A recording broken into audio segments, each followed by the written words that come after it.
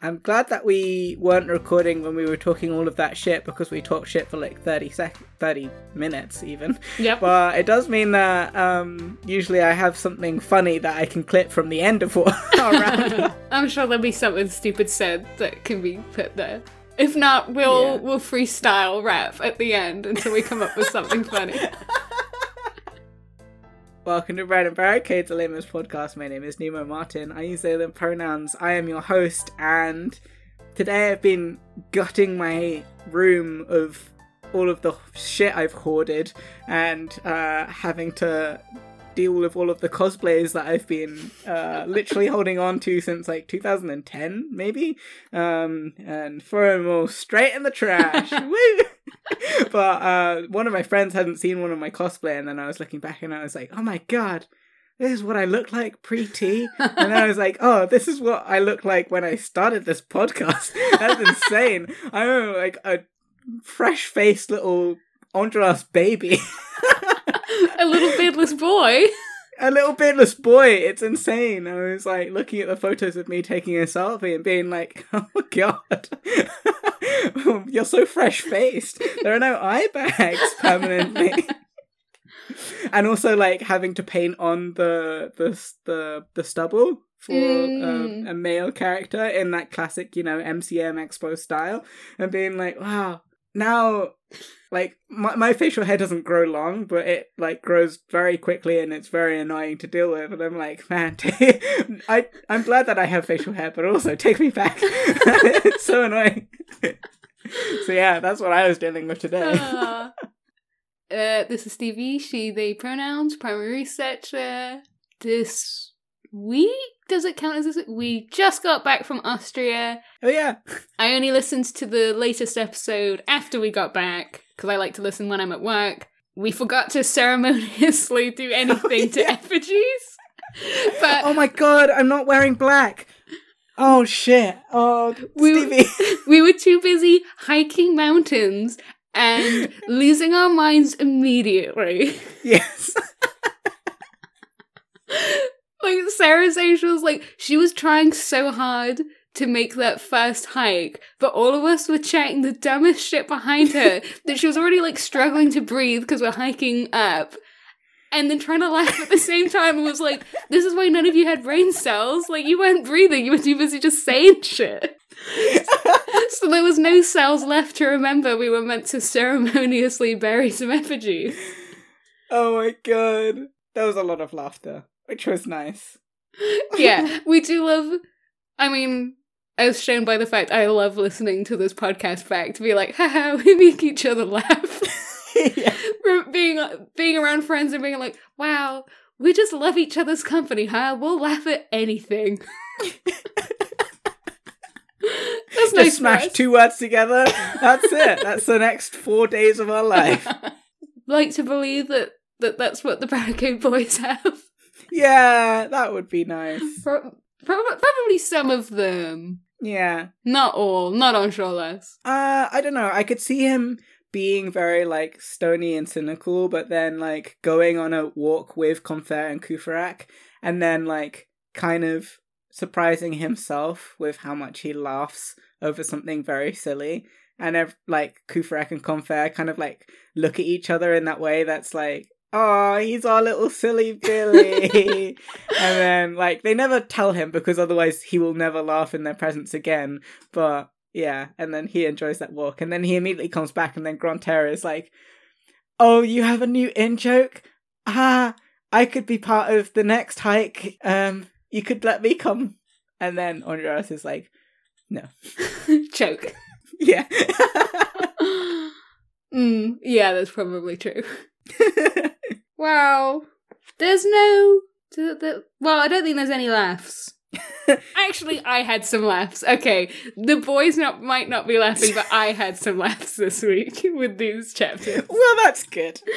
I don't think... So, I read this a couple days ago because I thought we were recording and I hadn't read the message that said we absolutely weren't recording. So, I don't remember there being any deaths this week, so okay. Huzzah. Huzzah! Just the death of Jean Valjean's happiness. Which is the most significant death. Okay, so let's go in. Oh, but we do start kind of sad. Because we just lost Eponine. Oh, yeah. But Marius kept his promise, and he did kiss her pale brow. And he's like, this isn't a betrayal of Cosette. This is a gentle and pensive farewell to a poor unfortunate soul. Poor unfortunate soul. She was in pain, in need. Well, at least she became a mermaid afterwards, so that's good. Yeah, Eponine, you'll be a mermaid in the next life with your middle-aged Japanese office worker. Marius then immediately is taking out the letter Eponine had brought to him. Man's heart is so fashioned. The poor child had barely closed her eyes before Marius was thinking about opening that sheet of paper. Bastard! You're like, he did a nice... Oh. Ruined immediately. He lays her gently on the ground and just walks away. I'm like, do we not have a place for the dead? just where they drop? Okay. But because he's like, something told him he could not read this letter in the presence of that body. So I guess she did just like spell out for him that she had been in love with him. So it's not really him using his intuition to be like, maybe this is a bad look to read my love letter next to him. Was it Eponine 3 seconds ago? So this made me laugh as well. The address is to Monsieur Marius Pomacy, care of Monsieur Couperac. So it literally like was as we had been joking of like, you've got to send the letter to Couperac. You've got to do the the TikTok being like, my house, which is Couperac's house. Oh my god. And it says, my beloved, alas, my father is determined to leave without delay. This evening we shall be at 7 Rue de la Homme. In a week's time we shall be in England. Cosette. 4th of June. Such was the innocence of their love that Marius was not even familiar with Cosette's handwriting. Wow. So... Victor Hugo, what had happened may be told in a few words. And you're like, okay, is it going to be a few? Basically, Eponine was responsible for everything. Because we know she had tried to thwart her dad from robbing the house. Yeah. So she was the one who'd crept up on Jean Valjean and was like, get the fuck out. Yeah. And this was, like, a mix to prevent him being robbed, like, prevent that house being robbed, but also she did want to get Cosette out of there to, like, get her out of Marius's hands. And then she disguised herself as a man, told Marius, come to the barricade, we're gonna fucking die together, bitch. And then we know how that all went. I'm looking for where that rounding up really does end in Hugo's few words. Few. Okay. So, Marius, it's just, this boy is so up and down, because we know he was just like, she wants me to die, so whatever, she doesn't even care about me, and he's like, she does love me. Oh my god. He's like, I don't need to die. Wait, but she's going away. Oh. So I might as well, actually. Yeah, there's no way. Well, yeah, he did have that conclusion when he stared at a tree for like 7 hours, where he was like, no, there's no way to go to Europe. I don't have a job, so I can't pay. Well, I guess I'll die. You couldn't work for 3 months, make some money? No. The sooner death comes, the better. Yeah. But he remembers he's got 2 duties to fulfill. To inform Cosette of his death and send her a last farewell. Nice. And then save Eponine's brother, Thénardier's son, from the impending catastrophe. So he has had that realization you pointed out of like, oh, I don't have to owe the debt to those horrible people. I could owe it to the children. Yeah. He's had his dream journal on him this whole time. If we remember leave the that. house without his dream journal. So luckily he can tear a page out of that and writes, our marriage was impossible. I asked my grandfather. He was against it. I'm without money, and so are you. I came running. You are already gone. You know the vow I made to you. I abide by it. I am to die. I love you. When you read this, my soul will be close by, smiling on. Oh, Jesus. He folds that up and then is like, oh, wait. Writes on the outside. My name is Marius Palmersy. Okay. Take my body to my grandfather. And then puts his grandfather's address. And then puts that in his pocket. So, assuming he'll die, he can be identified. I did the other day when I was reading Toilers of the Sea. Hugo has this whole bit in it where he's like, oh, it's so great. One good thing about being English is that the young lovers can just go and get married. That's a charming custom that they have. And I was like, thinking about Marius and like him like being like, my grandfather said we can't, so we can't kind of thing. But yeah, like the young lovers in Toilers of the Sea just kind of like decide that they want to get married and they don't think they're going to get permission from the guardian, so they just go to the church and get married. And Hugo's like, it's so great. I wonder when that changed, because so my now divorced, will not surprise you, parents who got married at 17 couldn't do that in England and had to go up to Scotland, hitchhike up to Scotland in order to do that at that age without parental permission. Well, so in it, they were like, they went to the church and they were like, yes, my father says it's okay. And that was like the level of like, okay, parental permission agreed kind of thing. And I think it was more about like the pomp and circumstance that has to go into it as well. Like they were able to get, like as long as it was in a church, it was like kind of okay for them to get married. Yeah. Rather than like, oh, you have to have whatever it is that they were doing in France at the same time. Yeah. God. Like I know that eventually Jean Valjean will be like, I bless this union. But at this point, imagine his heart stopping imagining that if they had been in England, like, they'd be married. Yeah, oh my god, yeah, oh shit, worst move. You've got to go somewhere, like, even more, where you remove even more of Cosette's rights. Imagine if they had gone and Marius had snuck aboard the same ship. Like, imagine that the barricade hadn't happened. They would have arrived and been married that morning. The cursing of himself, Jean Valjean. Like, he'd be like, this is my fault. Yeah! Oh my god. Right, the AU. Oh, painful. Painful. Good news for current Jean Valjean's mindset. It wasn't possible. Marius is going to have to die. So he calls over Gavroche and is like, will you do something for me? And Gavroche has an expression of cheerful devotion and is like, anything, truly, but for you I was done for. And I'm like, oh my god, you did save the right people. Yeah. So it's like, oh, can you leave the barricade right now and send this letter to this address? And Gavroche is like, the heroic child, even. It's like, oh, but the barricade will be taken if I'm not here. Is he wrong? Yeah, it's true. That's just a fact. They should fear that. They should. He's the only one keeping attention. He knows all of the people. Like, he's got every spy. And Marius was like, nah, like, all the signs are saying the barricade won't be under attack before daybreak. And it won't be taken before midday tomorrow. He's right, I guess. But, like, should he be? Yeah, the assailants are, I don't know, regrouping. Are letting them regroup as well. Like, that's not very tactical, but okay. So Gavroche is like, okay, yeah, fine. In that case, what if I take it to tomorrow morning? And Marius is like, nah, it'll be too late. The barricade will be closed off. Like, you gotta go now. And Gavroche isn't happy, but he's like, yeah, okay, fine.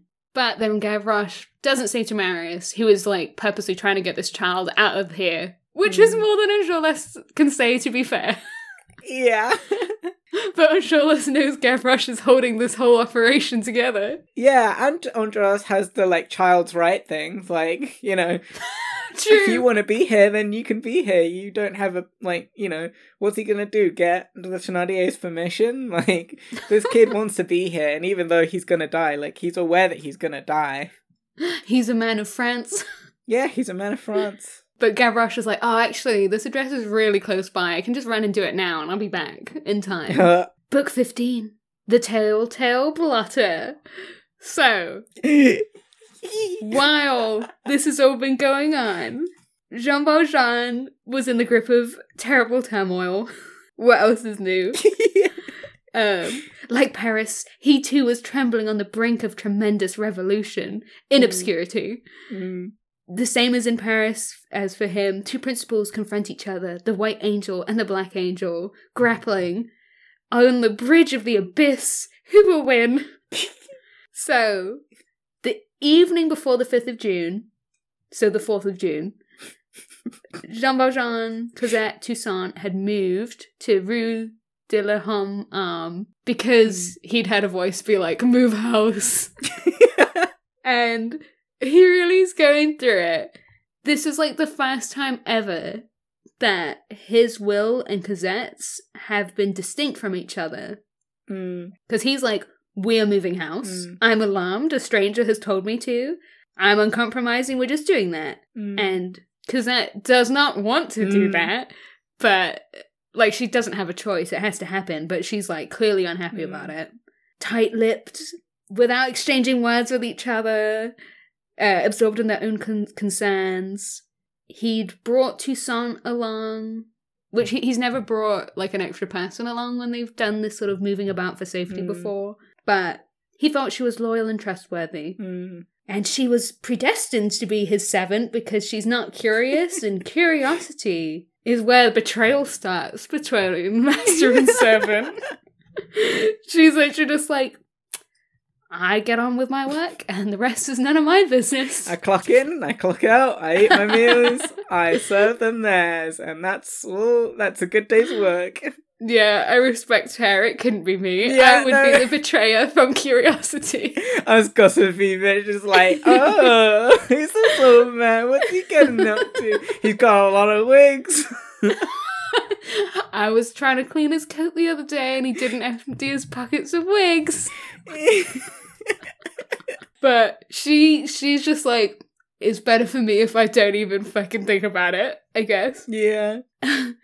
All he'd brought with him, because it happened so suddenly, he'd taken nothing but the little perfumed valet, which, because that nickname's the Inseparable. I forgot what you were talking about for a second and thought, like, I was like, perfumed valet? That he just has, like, a very, like, perfumey little boy that he brings with him everywhere. What are you talking about? I was like, oh no, the little, like, thing that he's got, Cosette's, like, clothing. I was like, okay.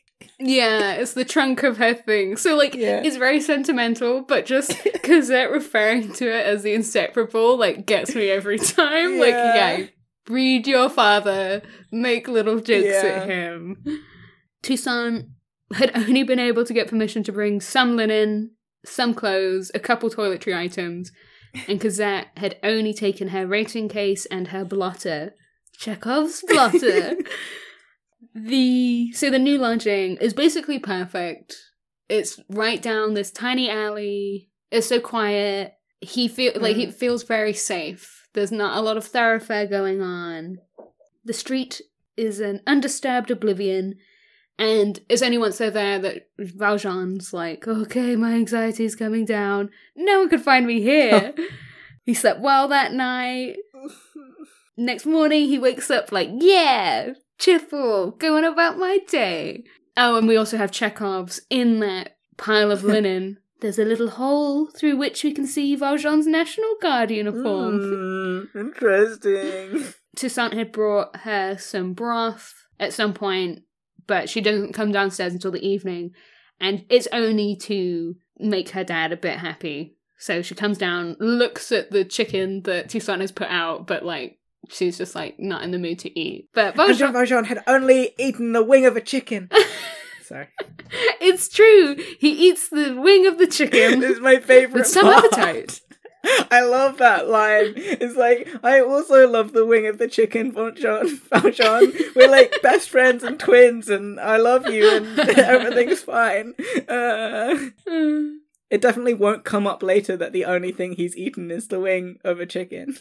Eat some more of the chicken. Get some protein in your body. Please. You got all those muscles to keep up. You don't want to lose your games. So, yeah, with his chicken wing, no wonder he's eating it with some appetite, if that he's only eaten the one as well, is what I'm feeling. Yeah. He's starting to feel safe again. And Toussaint keeps trying to be like, Monsieur, there's trouble, there's fighting in Paris, but he's like, da da da da da, as he's eating his chicken, he's paying no attention. He's thinking about the future, and as usual, thinking about it with tenderness. He's like, what is to stop us from resuming our happy life? I see none. This was one of the good times. And it's because he's seen so many awful times, so many dark shadows, that now he can see a bit of blue sky on the horizon. So yeah, he's like, maybe traveling abroad will be good, maybe to London. Like, I guess I just sort of said that, but like, maybe we should do that. What's the difference? France or England, as long as I have Cosette. Cosette was his nation. Because to him, all he needs is Cosette to be happy. So it doesn't like even occur to him that it's not the same for her. Yeah. So like, he's full of optimism. He's like, she'll be with me and it will be great. In his daydreams, whichever way he looked, he saw his happiness restored. And he's pacing around the room, da da da. And then in front of him, in the mirror, he sees, my beloved, alas, my father is determined to leave without delay. This evening we shall be at 7 Rue de la Homme. In a week's time we shall be in England, Cosette. He is aghast. Aghast. Is Cosette in love at last? So, Cosette, when she'd got in, she'd put her blotter on the sideboard in front of the mirror. Yeah. Because she's so wrapped in sorrow, as we know.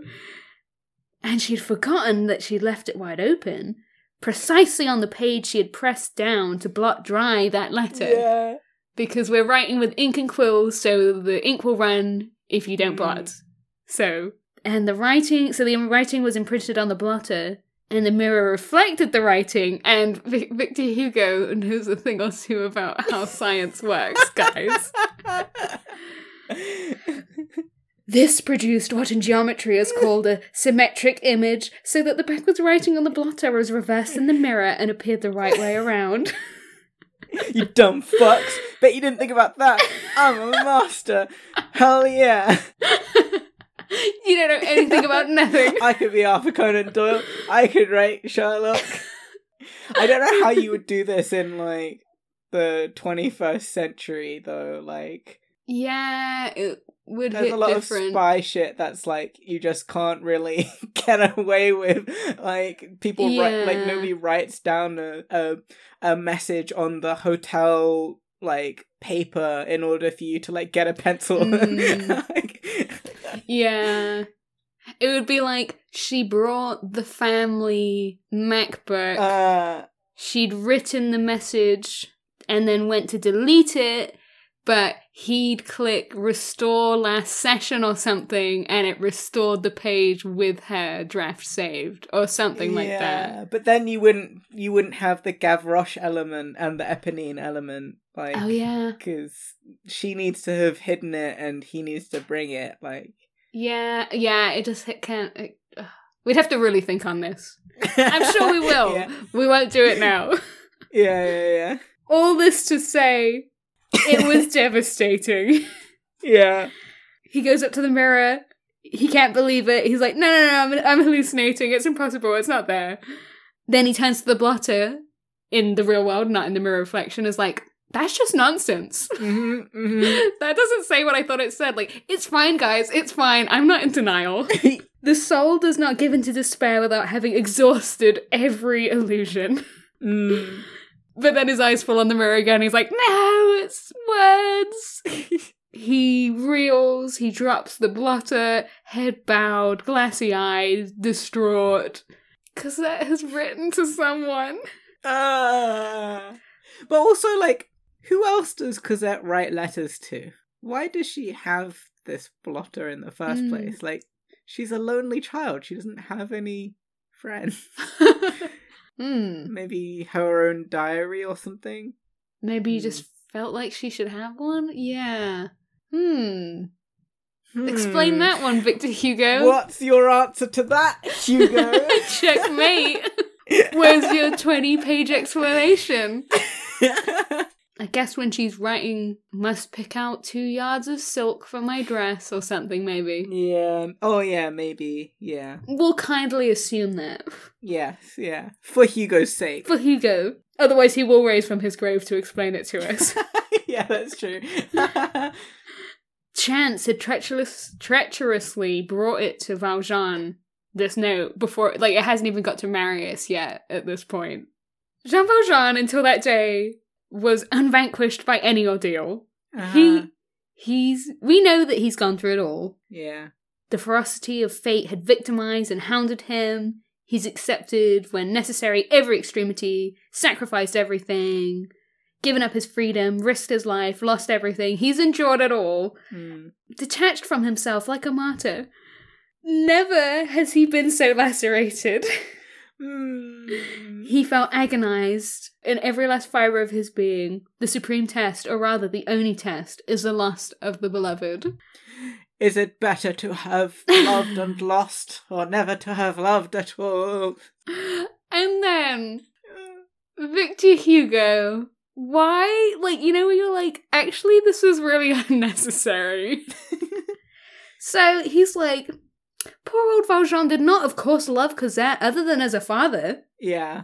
We've already pointed out that into this fatherhood, it has brought into his life every type of love. So, you know, it like starts with him being like, it's only fatherly, guys. And you're like, yeah, okay, good. And then he keeps going and you're like, now I don't like it at all.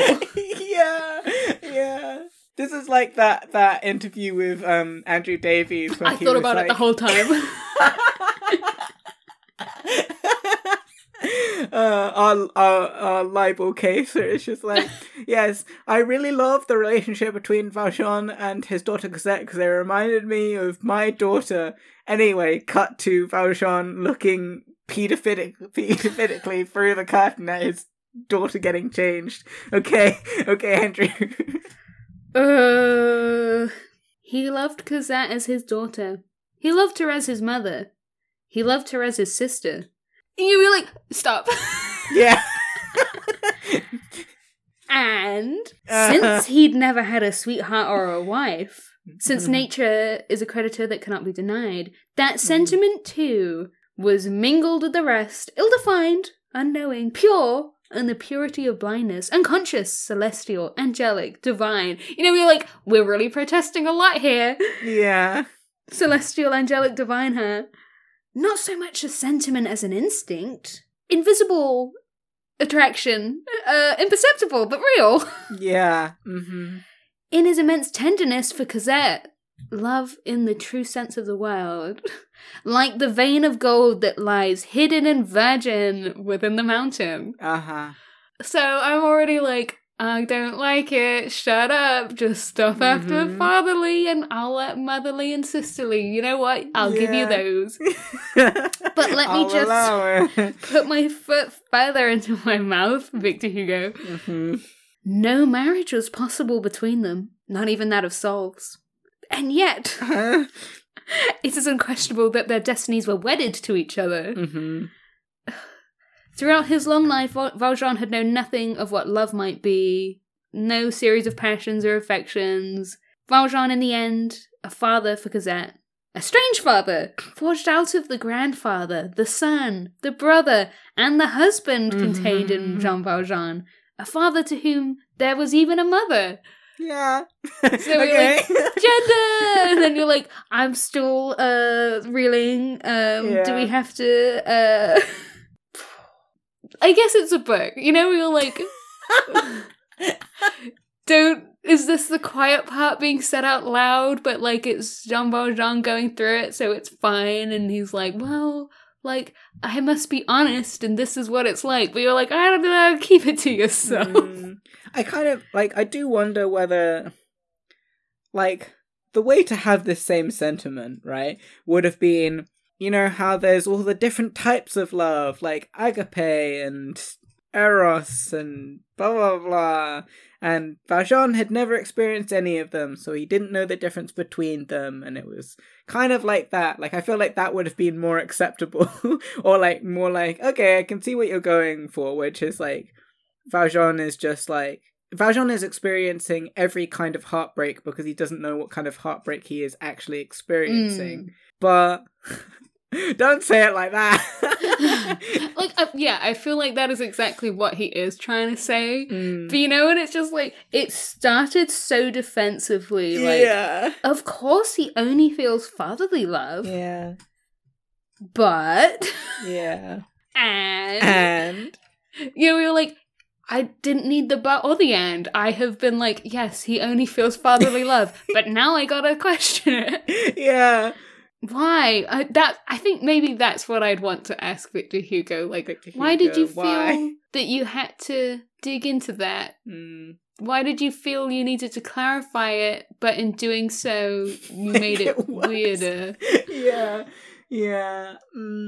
I'm trying to, like, because I've, until this point, tried to be like, for my own sake, given Victor Hugo the benefit of the doubt, to be like, you don't actually mean it. Right? You don't actually mean it. I'm like, while you were talking, trying to be like, okay, putting aside my deep and all-consuming love of Jean Valjean and my feelings about his relationship with Cosette, what would it be to accept that Hugo has written that Valjean has loverly feelings for Cosette? Not good. I mean, but also like throughout, like, this is through the context as well of, like, any time Valjean's, like, love is mentioned, it's always like, even if, like, he just doesn't understand what love is and he doesn't actively pursue it, he just kind of, like, likes when attention is given to him because he's never had that attention given to him. And not saying that I want him to have explored further, to be like, yes, looking at Cosette made Valjean's dick hard, like, but I guess there would be more clarity on the situation, whereas this kind of, like, I couldn't say, and it's like, well, say, either way, say it's either fatherly or it's not fatherly. But then maybe that's the point of it, that it's so, like, he just doesn't know, and so neither do I, the author. Yeah. It's so consuming. Yeah. And, like, you know, never acts on it and in fact then goes the complete opposite way, which is, like, you know, as we'll see, sadding himself to death and, like, really giving Cosette away and, like, being like, well, I can't be in her life at all. And I'm like, I think actually if he was to admit that he did love her in ways that were, like, not pure and angelic, which also would have been fine, like, not good, but, like, fine. It's not incest. It's you know, she's adopted, which is still incest under British laws and stuff like that. But, you know, like, whether he would have had to have, like, killed himself in that extreme a way of the, like, all or nothing kind of thing. I'm trying to think about that post on Tumblr, which I know, you know, all of the scientific rationality behind it, but you know, the one that's, like, talking about the death penalty. It's about how, like, this one Tumblr user was like, you know, we should abolish the death penalty except for pedophiles, and the other user was like, the way that society has monstered those people means that we can't actually help anyone in the situation because we've just created this idea that, like, you are completely inhuman, abhorrent, blah, blah, blah. There's no helping those kind of people. And then it becomes a, like, Christian idea of, like, there are good people and there are bad people, and Satan owns certain people and God owns other people. And then it becomes queer people belong to the Satan and straight people belong to God kind of thing. Like, when you black and white binary things, blah, blah, blah. Yeah, I don't know. That's where my brain was going with that. It's just like, this is all, like, how can Nemo ratify, that's not the right word, square away the fact that Valjean has these thoughts at the same time as, like, really caring about this character, and then feeling kind of, like, icked out by the fact that he also includes lover husband in there. Yeah. And I'm like, maybe I do just need to accept that, like, he has said all along, Valjean and Hugo have said all along that Valjean struggles with thoughts and then gets through them. And I'm like, that is actually a very healthy thing for all of us to admit that we are not born perfect, good people, and we have bad thoughts sometimes, and then, or not even bad thoughts, we have thoughts sometimes that we feel are morally reprehensible, but then as long as we're not acting on them, then it's fine. Yeah, this isn't the first time Hugo's made us have to be like, why this thing? Why like a lover? Like, this definitely isn't the first time. Yeah. I guess, well, it make the, like, bottom line of it is, like, it makes us uncomfortable. Yeah. That's why whenever it happens, we're like, I wish you hadn't. That it would, like, be easier to swallow if it was that, like, because, you know, like, some fathers are so possessive of their daughters. Yeah. But you wouldn't immediately go to, like, they wish they were their husband. It's like, you're my possession, and I own you, and it upsets me to have to let you go. Like, that would almost make more sense to us.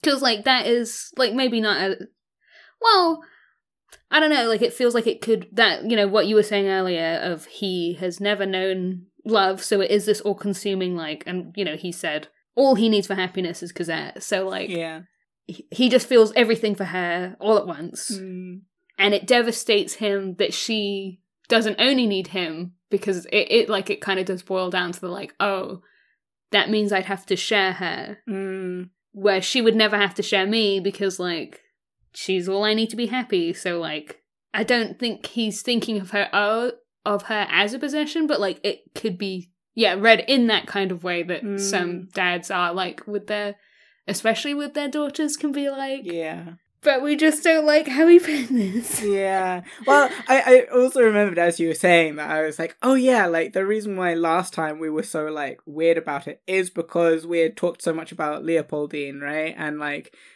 Cosette Hugo and like, his own daughter. 100%, like, this scene especially is based on the fact that Hugo was like, when Leopoldine was like, I'm getting married to this dude and we've been hiding it from you for a year, and Hugo was like, yeah, I knew you'd be a freak about it. Yeah, like, fuck you, no way, you're not gonna marry this guy, blah, blah, blah, pushed off the marriage, and then by the time that they did get married, they only then had a couple of months together before they died, and Hugo's guilt, like, supreme, ultimate guilt about that, being like, okay, and so I will allow Cosette and Marius to get married in this novel, so that they can live happily ever after, and it is like, okay, so why Hugo if you put lover in this bit, which is so clearly based on your feelings towards your daughter?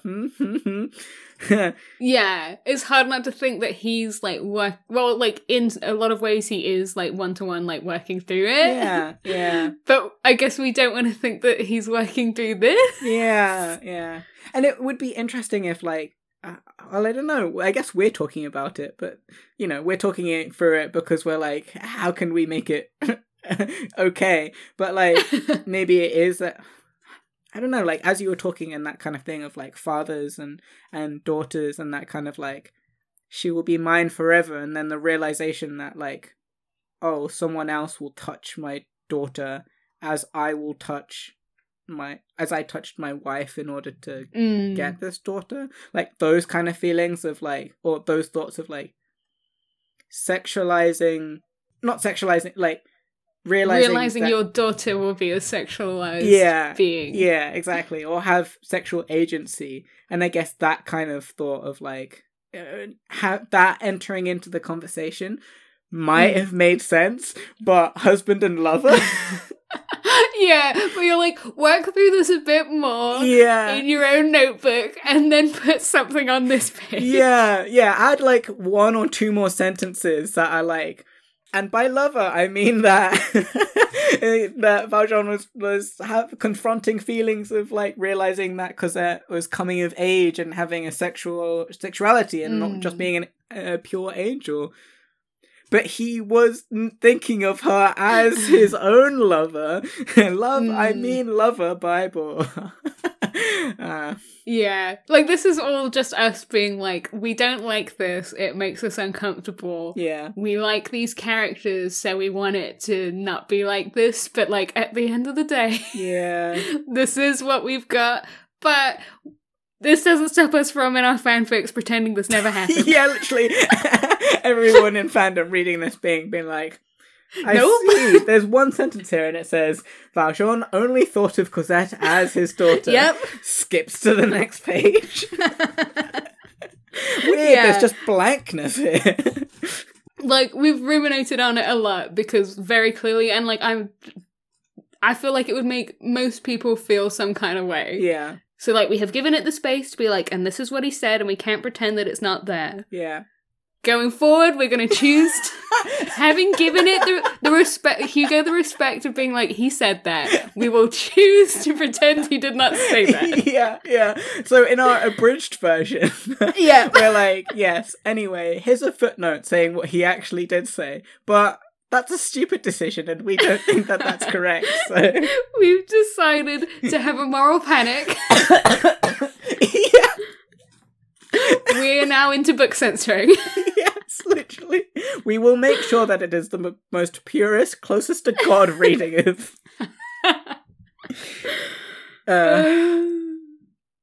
All this to say, he's like, oh my god, she's escaping. It's also that, like, him being like, she's escaping. You're like, whoa, that's telling that you think of it that way, Valjean. Though, to be fair, like, escaping is a good thing From him. in his head. I know it's from him, but in my head it's like, he realizes in that moment that he's a prison. I guess so. He's... okay, yeah, that's interesting, actually. So that was the first tiny seed that will eventually lead to him being like, and this is okay. Because he's not okay right now. No, yeah. But yeah, maybe that's the subconscious slipping in there. She's escaping. Because he's got before his eyes the crushing proof. There's another object of her love. There's now a beloved. I'm only her father. I no longer exist. Yeah. I guess, as you said, like, he's never known lasting love before Cosette. So he hasn't really had, like, she went to school. I assume she had friends with the other little earwig class. Yeah. But he's never had to, there's no sharing your child, like, when they marry someone else, I guess. Like, you're, like, friends, whatever, but, like, marriage, you're like, oh, they've entered the family, and that family's meant to be more important than friendship, and that's why it scares me. Yeah. And for that, and that's why he's like, well, I don't exist. She can't love us both at the same time. Like, he just can't understand that, I guess. Yeah. Because he was like, yeah, she's going away and leaving me. To have done all that he had done and be reduced to this. Yeah. Oh. He felt to the very roots of his hair the immense reawakening of egotism. There is such a thing as internal collapse. Yeah. Don't we know it, Hugo? Don't we know it? Grief, when it reaches this pitch, routs all strength and conscience. There are deadly crises. Few of us emerge from them true to ourselves and steadfast in our duty. I guess, yeah, as we know, he was kind of also working through how he dealt with his daughter wanting to get married, and is like, when you're going through the griefs, you're gonna make choices and they're not what you, like, you know they're wrong. Yeah. So, yeah. And also, like, he completely was, like, pushing that, like, repressing everything in his life, being like, it's all okay because I have Cosette, and nothing will go wrong because I have Cosette. And then to be like, I don't have Cosette. Now all of the repressions, they are not being repressed. Oh shit. So then we get back to funny. So we've made it through it together, lads. We made it through that one page of like, Jean Valjean measured the dreadful step that his destiny had taken without us even suspecting it. And he's immediately like, it's that fucking boy from the gardens. His instinct was unfaltering. His brain is going through the backlog, putting together certain circumstances, certain dates, certain of Cosette's blushes and pallors, and he's like, That's who it was. Yeah. Motherfucker. You know that meme of the seagull and its eyes go like bright red? Yeah. That's Valjean like turning. He's just like, ah! He did not know the name, but he found the man instantly. The unknown prowler in the Luxembourg Gardens. That wretched philanderer. That romantic idler. That imbecile. That coward. For it is cowardly to come and make eyes at young girls who have at their side their fathers. Who love them. This is like him on stage, like, putting on the library as open reading glasses on RuPaul's Drag Race. He's very like pace, like you can tell he's pacing. Just the way that he's talking, he's so pacing right now. So he looks inside himself, Valjean, at all of this and all of these thoughts, and he's like, oh, there's hatred in here. Tap tap, yeah, that one's full of hatred. Great sorrows bring desolation. Any man that they enter feels something go out of him. So what it, you know, he's saying if you're young, these things happen and you go through a heartbreak or whatever, like things happen, but you're young and your heart can sort of heal and get over it. In old age, when the years rush on and life is kind of shit, to that twilight hour when you begin to see the stars from the grave, oh, there's no getting over it. His thoughts ran wild, and that's when Toussaint comes in, and he's like, whereabouts is it? Do you know? And she's like, what? He's like, you said there was fighting. Yeah, over towards St. Mary. There's a certain automatic impulse that comes from the innermost recesses of our mind. He's just like in the street. He doesn't even think about it. He's in the street, bareheaded, just outside his building, listening. And it's night. The gamin, enemy of the light. How much time did he spend out there? Where did his thoughts go in that tragic introspection? Was he slumped? Did he draw himself up? He couldn't say. The street was deserted because, as we know, the peril is out there. It's every man for themselves. Yeah. There's the occasional anxious citizen hurrying home, but no one is noticing each other in this situation. To anyone who had observed him in the shadows, Jean Valjean would not have looked like a living man. Still as a revenant made of ice. There's an alarm bell going off, which I guess was a real bell, probably, in the distance to let everyone know that stuff's going down. And then the bells that tell the time go off, because the alarm bell belongs to man, but time belongs to God. So the bells are getting rung in God's house for the time. But he doesn't stir until there's a sudden blast from the direction of the La House, and then a second blast, even more violent.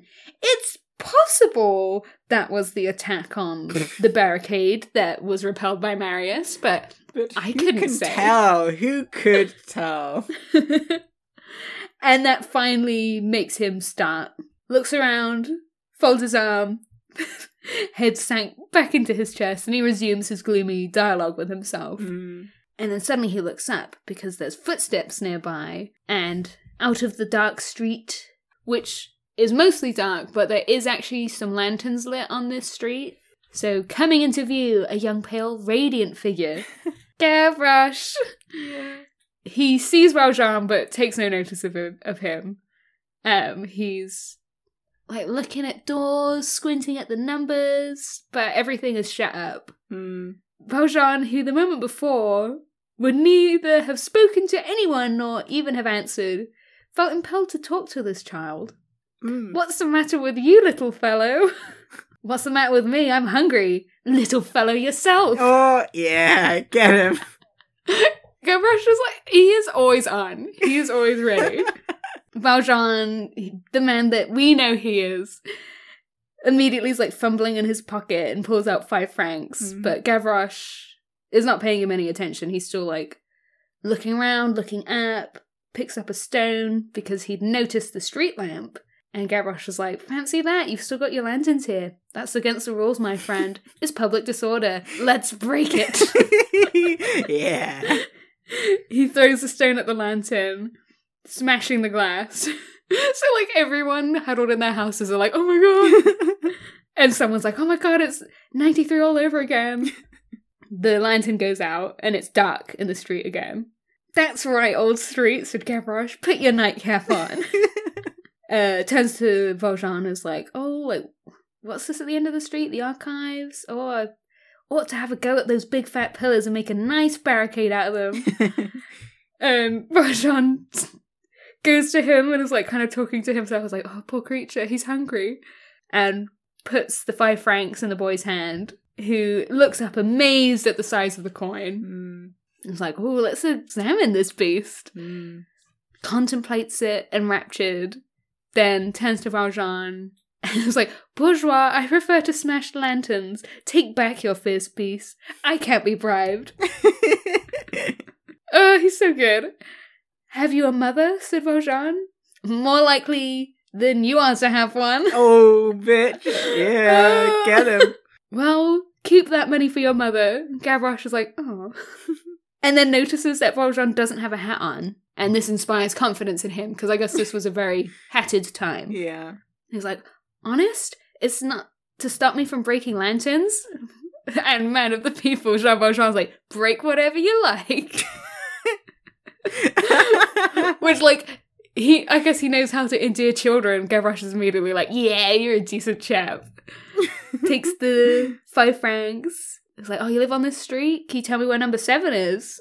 Which is the number of the house that Valjean has just taken out. So he was like, what do you want with number 7? And an idea flashes in Valjean's mind, because he can see that Gavroche is suddenly like, ugh, have I said too much? His anguish has moments of insight. Says to the lad, are you the person who's bringing me the letter I'm expecting? You're not a woman. Hey, you don't know, Gavroche. Don't be gendering out here. The letter's for Mademoiselle Cosette, isn't it? Cosette. Funny name. Yeah, I think it's that. And Valjean's like, oh yeah, well, you know, I'm the one who's going to make sure she gets it, so give that to me, please. And Gavroche was like, oh, in that case, you know, it must have been sent from the barricade.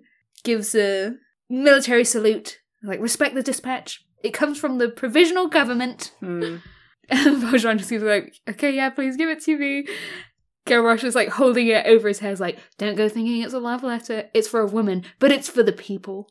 We fight, we do, and we respect the ladies. Keeps being like, please give me the letter. Finally gets it. And Valjean's like, oh, am I meant to, you meant to wait for a reply? And Gavroche is basically like, no. I've got to get back to my barricade. So, saying that, he sets off again. Or rather, he winged his way back to where he'd come from, like an escaped bird returning home. Valjean, if you knew what was fucking good for you, you would just be like, just wait for like 10 minutes. You know, if he was not in the, like, going through the griefs, he would have just, like, picked him up with his giant paw and put him safely in the house. Locked him away somewhere. And without Gavroche's, like, amazing energy, the street is quiet again. You would have thought he'd melted away into nothingness if, a few minutes after his disappearance, there's another shattering of glass and lantern falling on the street further down the road. Nice. Oh, Gavroche. We made it. We made it. It's a good thing he has those 5 francs that he can spend at any shop in the next day or so, or a week, morning. or, rest of his life. Wow, we didn't have a death, but maybe we had something worse, but we made it through. The death of our beloved character. Not our Plovo. Not our Plovo. Our Plovo went through it this week. Or our defense of our Plovo. Death of the author. Death of the author, yeah. It was Hugo's fault. Well, we've been through a lot today. We have been through a lot. Perhaps more than last week. Kind of. Death we can deal with. Hugo incorrectly sexualizing our old man. How dare he? In the way that we don't want. We don't agree with. Disavowed. Yeah. Cancelled forever. Mm-hmm. Well, hopefully next week we have no more of Valjean's tainted sexuality, and he can go back to being the good, asexual, possibly gay man that we know him as. We just need him and Javert in a scene together again, and we'll all be fine. We'll be back. So looking forward to that soon, hopefully. This has been Bread and Barricades Layman's podcast, produced by me, Nima Martin, and Julian Yap. It's the Captain's Collections podcast. If you like this podcast, you can send us all of your hate mail against Marius, but on a piece of blotting paper, so that we have to use reflective symmetry or whatever the science that Hugo wanted to teach us was. And you can... As if people had never noticed that reflections are backwards. You know, maybe some people hadn't, but mirrors have been around for a very long time, so you'd be surprised if not. Lamos Podcast, LESMIS Podcast at gmail.com, or to our Twitter at Lamos Podcast, or to our Tumblr at Bread and Barricades. Our theme tune is designed by Jade, who you can find on her website, jadewasabi.com, or on her Bandcamp, jadewasabi.bandcamp.com, where you can download it if you would like to do that.